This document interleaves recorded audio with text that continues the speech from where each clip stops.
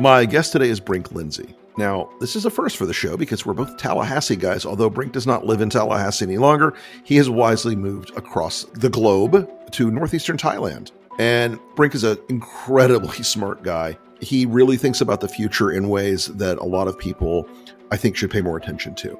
He's got a terrific Substack called The Permanent Problem. He's a vice president at the Niskanen Center, which is a think tank in DC that I really respect. They're very focused on free markets, open society, sort of post-partisan ideas that can break across, the various ideological trenches in which we find ourselves fighting. So I'm delighted to have Brink with us today. And we're going to talk today about two articles he's just done on the state of the American media and the crisis that a failing American media system has left the country in at the moment.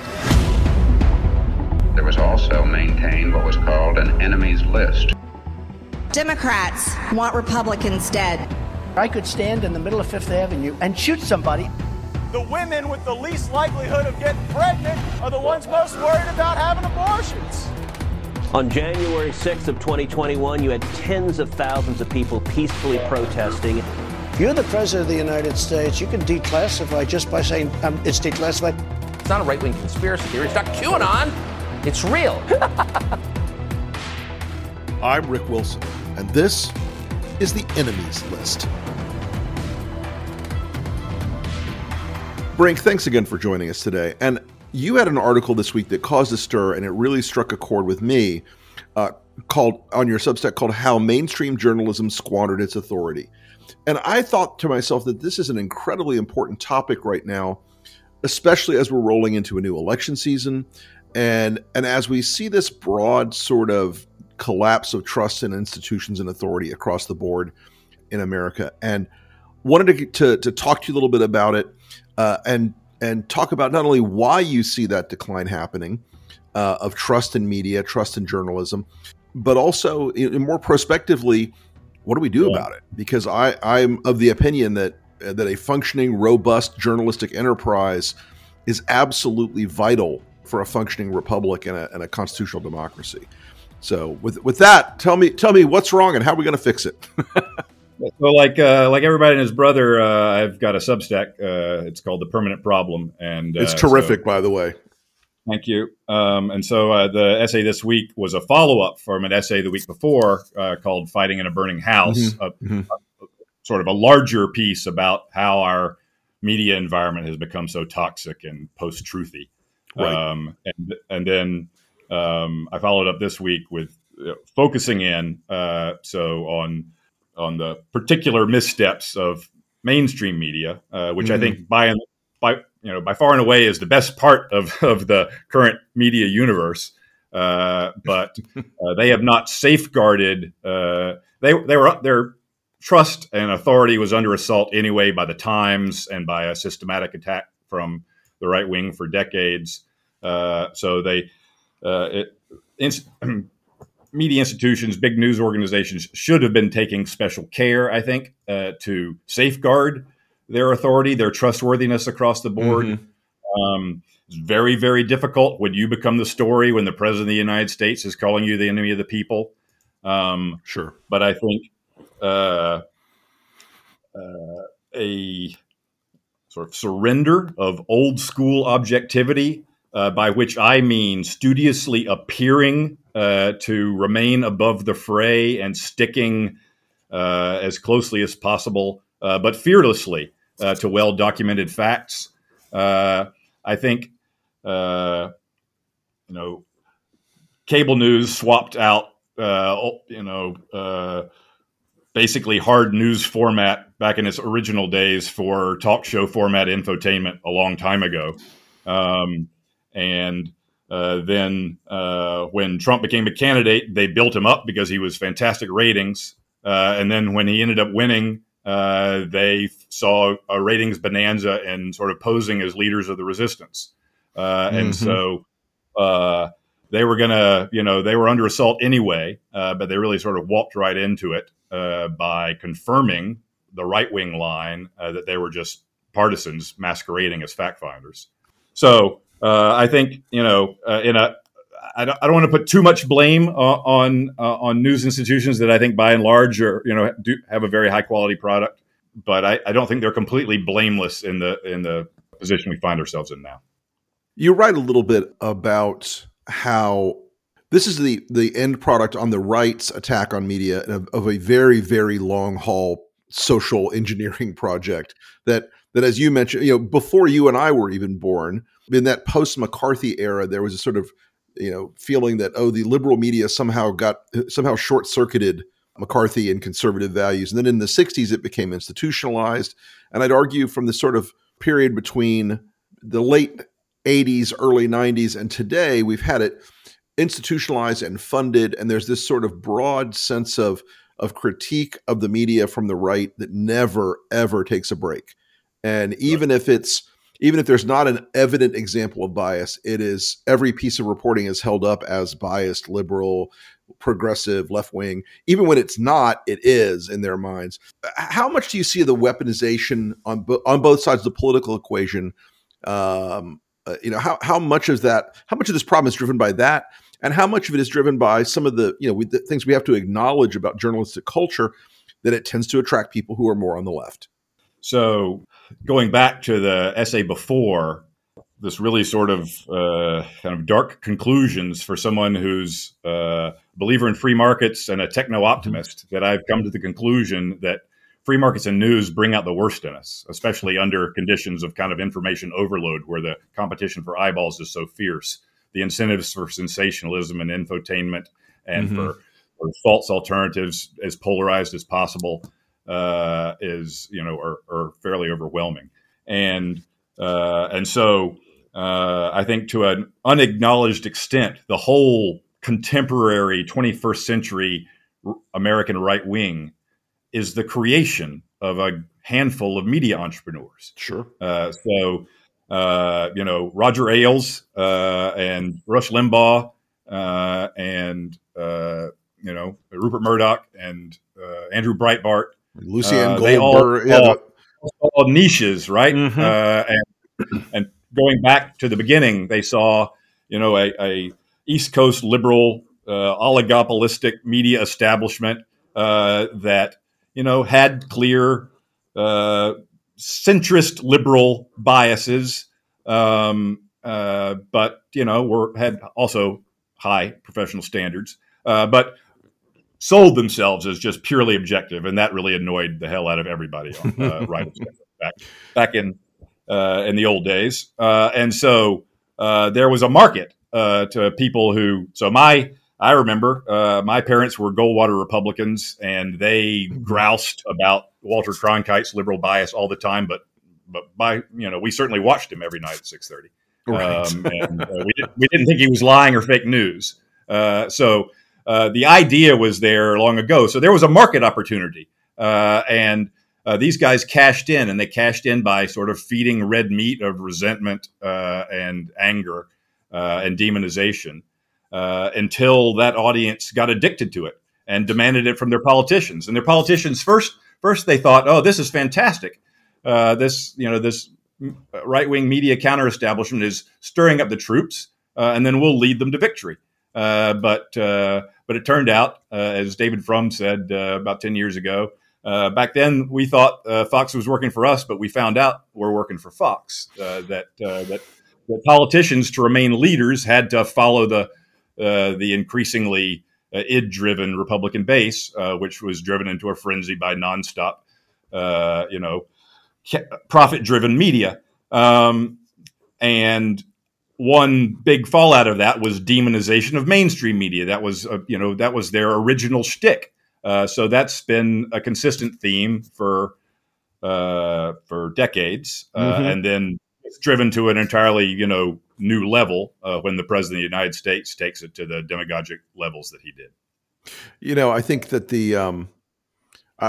there may be a factor here too, that as social media, as journalists have moved on to social media in order to promote their work and to be part of the public narrative, people they suddenly saw them not as sort of objective people working in an office somewhere pondering the facts or gathering the facts, and they saw them start to engage in this sort of social media thing. It's like, I don't know how you sustain a journalistic image as someone, a serious person in the sort of age of TikTok, age of Twitter. And look, I love Twitter, but I'm not a journalist by any stretch of the imagination. And that idea of journalists fighting with their critics on Twitter, I think, I don't know. Do you see the social media thing as, I think it's kind of killed the idea of the professionalized journalism class at a meaningful way. So I think it's been a terrible trap for quality reporting journalists. Mm-hmm. To begin with, there's a problem already, because if you work for the Washington Post, the New York Times, back in the day, you read that block of paper, right? And Mm-hmm. it was clear you were reading the Post. It was clear the news section was different from the op-ed section. That's right. But now everything is presented to you in this anarchic jumble on Twitter. That's how you see what's out there. And so analysis pieces and explainer pieces and opinion pieces by columnists and straight news pieces are just all willy-nilly mixed in with all the other toxic junk in the open sewer that is, a poorly manicured Twitter feed. So already there's a problem that the authority that you had by being the sole occupants of a reading experience, that's gone. But on top of that, I think, when I talk about objectivity, there's definitions of it that are unattainable and sort of quixotic. Sure. But judges project authority by wearing robes and sitting above you and making you stand up when you get in the room. Cops wear uniforms and a sidearm. Doctors wear a white lab coat and get ticked off if you call them Mr. or Mrs. Right? So, right. People who want to project authority in society know that they've got an act they've got to do. And journalists during the 20th century, coming out of their partisan and yellow press origins, sort of professionalized and developed an act, which was to be totally fact driven. Right? If your mom says she loves you, check it out. Get a second source. Mm-hmm. Right? So distance from passion and interest, which are the things that get people riled up about politics. To be dispassionate, to be disinterested, to check everybody out, to be skeptical about everybody, to insist upon verifiable facts. That helps you. It's not that it's going to get you to some sort of Olympian truth. It's that it helps you be trustworthy to all sides, to establish facts that are common and grist for public debate. That's your role. It's not to be arbiters of truth. Is to provide facts that both sides can buy into. And there were sort of protocols and habits and professional ethics that were developed to safeguard that. And I think going on Twitter, where you have to be snarky and self-righteous and show personality, right. You have to, right? That just leads you completely away from that ethic. Becoming, going on each other's cable, appearing as guests on all the cable news talk shows and becoming sort of TV presences, and joking with and going along with the joke when very virulently anti-Republican things are being said during the program because you're on the air and you're being affable, right? Just all of that ruins the whatever tattered remains of the image of neutrality were left. Everybody's got a morning ritual. I know I do. And I want to feel like I'm getting my day going. I want to feel like I'm moving. And more than coffee, sometimes it's making sure you're clean, squared away, put together. You can get your day started by upping your shave game with Harry's sleekest razor yet, the Craft Handle. I like to use it because I've got to shave this giant dome of mine every day. So I got to keep it shiny. I have a beard, but I keep my neck clean front and back, do all the miscellaneous trimming. And the new Craft Handle, it actually is a lot more precision, at least that I found, with the new grip. I really like it a lot. You'll be getting quality shaving for a really amazing price. For now, they're offering the Craft Handle starter set for $10. It's a $17 value, so this is something you really should try. And if you don't like it, it's on them, guys. They stand behind the product. They guarantee it. How can you get a hold of the Craft Handle, the latest, greatest from Harry's? It's simple. Get it delivered to your door for $10 at harrys.com/enemieslist. That's harrys.com/enemieslist. Sure. And I think it's also, and there's a strange sort of moral blind spot on the whole thing from the right where they still sort of have this publicly facing, at least, affect of, oh, no one in the media likes us. We don't have a voice. No one listens to us, except for, of course, on the largest cable news channel in the world, on Fox, and of course on the most successful element. And people still can't get this. Talk radio is still a monster, huge communications platform in America, and it is 90-10, 85-15 on the conservative side of the equation. It's so striking how much that is wired into the Republican and the right-wing culture now, that, oh, we're the oppressed ones. No one hears our voices. We can't get a message out through the media bias. But they've built their own. And look, and you mentioned Roger Ailes earlier, who was a genius as an architect of the right-wing outrage machine form of biased journalism on the right that has now become, ironically, even Roger's creation is now being lapped by a lot of these people who, that their audience, that training for generations of be outraged, be angry, be distrustful. Now they're like, oh, well, I don't trust Fox anymore because I get the real news at OAN. Right. So, yeah. So, I mean, Roger Ailes was a puppet master, but now you've got a bunch of Pinocchios, right? Right. That believe all this stuff and know nothing else, right? Mm-hmm. It's really striking how this kind of strange blindness to what the media really is now. Right. So when you look at polls, do you trust the news you see on newspapers or on TV or here on the radio? That's the Gallup question that's been asked since the early 70s. Yep. Mm-hmm. When the trust ratings used to be in the 70s and high 60s, and very little gap between Republicans and Democrats and independents. Right. And then they all sort of trended downward, but Republicans faster, so that by 2015, it was like 50% of Democrats trusted the media, trusted newspapers, TV, and radio, and 30% of Republicans, and now, after Trump, it's 70% of Democrats trust the media, so they've gone back up to old heights, mm-hmm. and Republicans are down to like 14% or something. So, but they it's clear that poll respondents are not thinking about Fox or talk radio when they answer that question, even though it's very abstract and includes radio and includes TV. Mm-hmm. So you would think. Anyway, so there's a strange thing where Republicans have convinced themselves that what they do just isn't the media.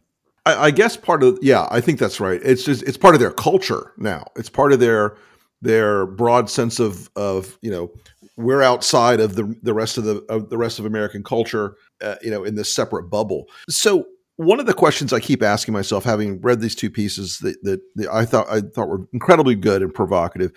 Unfortunately, sort of the chaos and noise model for business. Look, as Jeff Zucker just discovered in 2016 when CNN was sort of floundering, or 15, that this gigantic show Trump was going to put on, and look, I was a merry participant in that CNN show in that era. I mean, I was probably on the network in the 16 election probably 200 times, a crazy number. And it was they couldn't stop talking about it because it was drawing in gigantic revenues, millions of eyeballs. How do you restore journalism? And I think what is a fairly critical moment, because there's a lot of market forces that have broken mainstream journalism.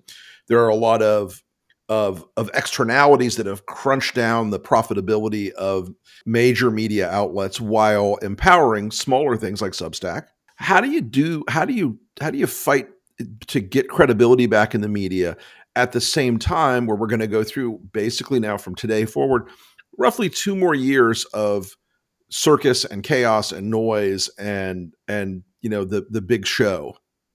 Yeah. So short term, I'm hopeless, right? I mean, so if you're a discriminating consumer right now, you can be better informed now than at any point in history, right? It's all at your fingertips. So, but the average consumer is not, and is swimming lost in an open sewer. A lot of the awfulness of the media environment today is the function of political fundamentals that then are exacerbated by the awfulness of the media environment. So if somehow or another authoritarian populism just exhausts itself, or if social justice activism gone off the deep end, just burns out like a prairie fire. Then if the just general political conditions of American life just sort of get a little bit more sane, then I think the media environment will respond, right? But longer term, and maybe some big news organizations can reconsider how they responded in the last era, in the last few years. But longer term, I think we've got just radical solutions. I think there is just a fundamental disconnect between seeking profit by capturing attention and getting eyeballs, and the goal of a well-informed public in a democracy. So one is a business and leads you down all kinds of directions that have nothing to do with producing a well-informed public for a democracy. So to me, that is a public service. That's not a business, and it needs to be done as a public service. It needs to be a nonprofit kind of function. There needs to be some kind of like almost priesthood of journalists who just swear to be totally above the fray, and that are maniacally fact-driven and build up trust in new institutions. So, and then in the meantime, I think just like the first temperance movements of the 19th century, back when Americans were just drunken fools, or the beginning of the anti-smoking campaign, or the beginning of the anti-drunk driving campaign, there just needs to be a temperance movement for media consumption. There needs to be a recognition that the median quality of what's out there is awful and toxic and bad for your brain and bad for your soul. And the best thing is just to never watch cable news and to very, very, very have a very carefully curated internet experience. But a movement along that lines, a bottom up of we've got to tune this stuff out because it's driving us crazy and setting us against each other. I'd like to see that. I think other thing you mentioned is the nonprofit journalism model. I think is one of those things that can restore some of the state and local coverage that now has essentially disappeared. The Texas Tribune does a tremendous job with that, where as a nonprofit journalistic outlet, they have managed to do a lot of original reporting. It's pretty straight up the middle. Nobody on either side of the fence thinks that they are on their side, which I think is a great qualifier in journalism. I think that's what if everyone hates you, you're doing a good job in that space. I think that's one of the few ways that local and state political and news coverage is going to improve. Since the end of local newspapers, classified ad monopolies, and local news as a business is dead. Sure. So either it's going to be as some sort of nonprofit public service, or it's not going to exist. Exactly. Well, Brink, thank you so much for joining us today. This is a great conversation, and I know you are 12 hours ahead of us, so we will let you get on with your evening as we begin the day here in the States. But thank you again so much. It was an incredibly provocative, like I said, column that I think folks should read it. There are two pieces, and they're on Brink's excellent Substack, The Permanent Problem. The first one was Fighting in a Burning House, and the second one was How Mainstream Journalism Squandered Its Authority. Thank you again so much for being with us today, Brink. Thanks so much for having me on, Rick. Enjoyed it. All right.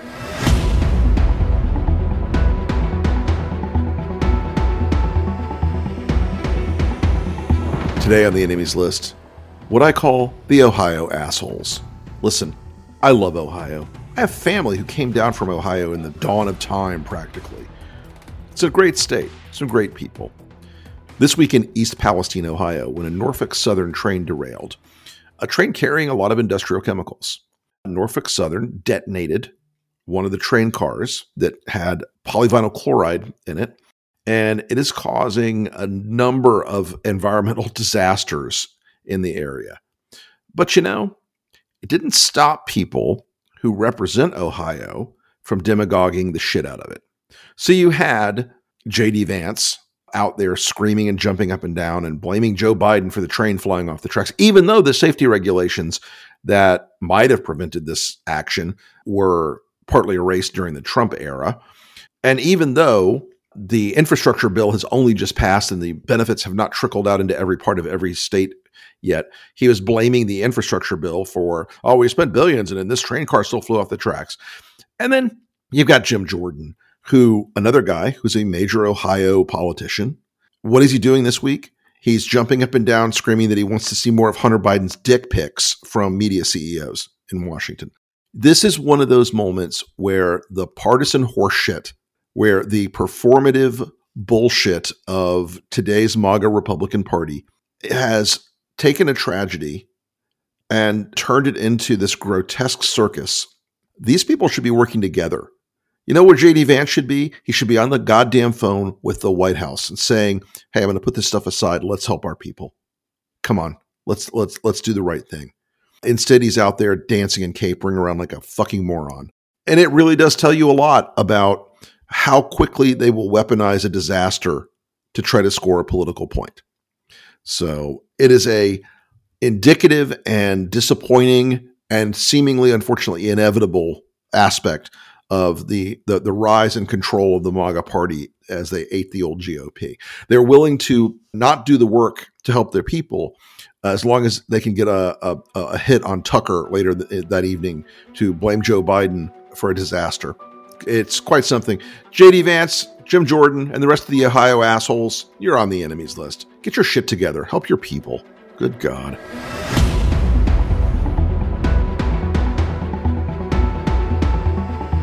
This has been the enemies list. And if you've been enraged or engaged or enlivened by this week's episode, let's do something about it. This podcast is part of Resolute Square, a new front in the war to preserve democracy. We were looking for a place to fight back against the MAGA media, and this is it. In addition to this podcast and many others, each week, Resolute Square members will sit down with me and other founders for an intimate meeting of the minds, talking about what's really going on behind the curtain of American politics and analyzing the minds and the motivations of the people that are shaping this country's future, good and bad, along with exclusive analysis and insight from our newsletters, which are anything but conventional wisdom. And yes, we'll also have merch to make the MAGA heads in your life furious, and more. Become a partner in this fight at resolutesquare.com/enemies. And folks, if you could like, subscribe, and rate the podcast, I would be enormously grateful. And I cannot tell you how grateful and how heartfelt your support has been for this podcast and for these conversations.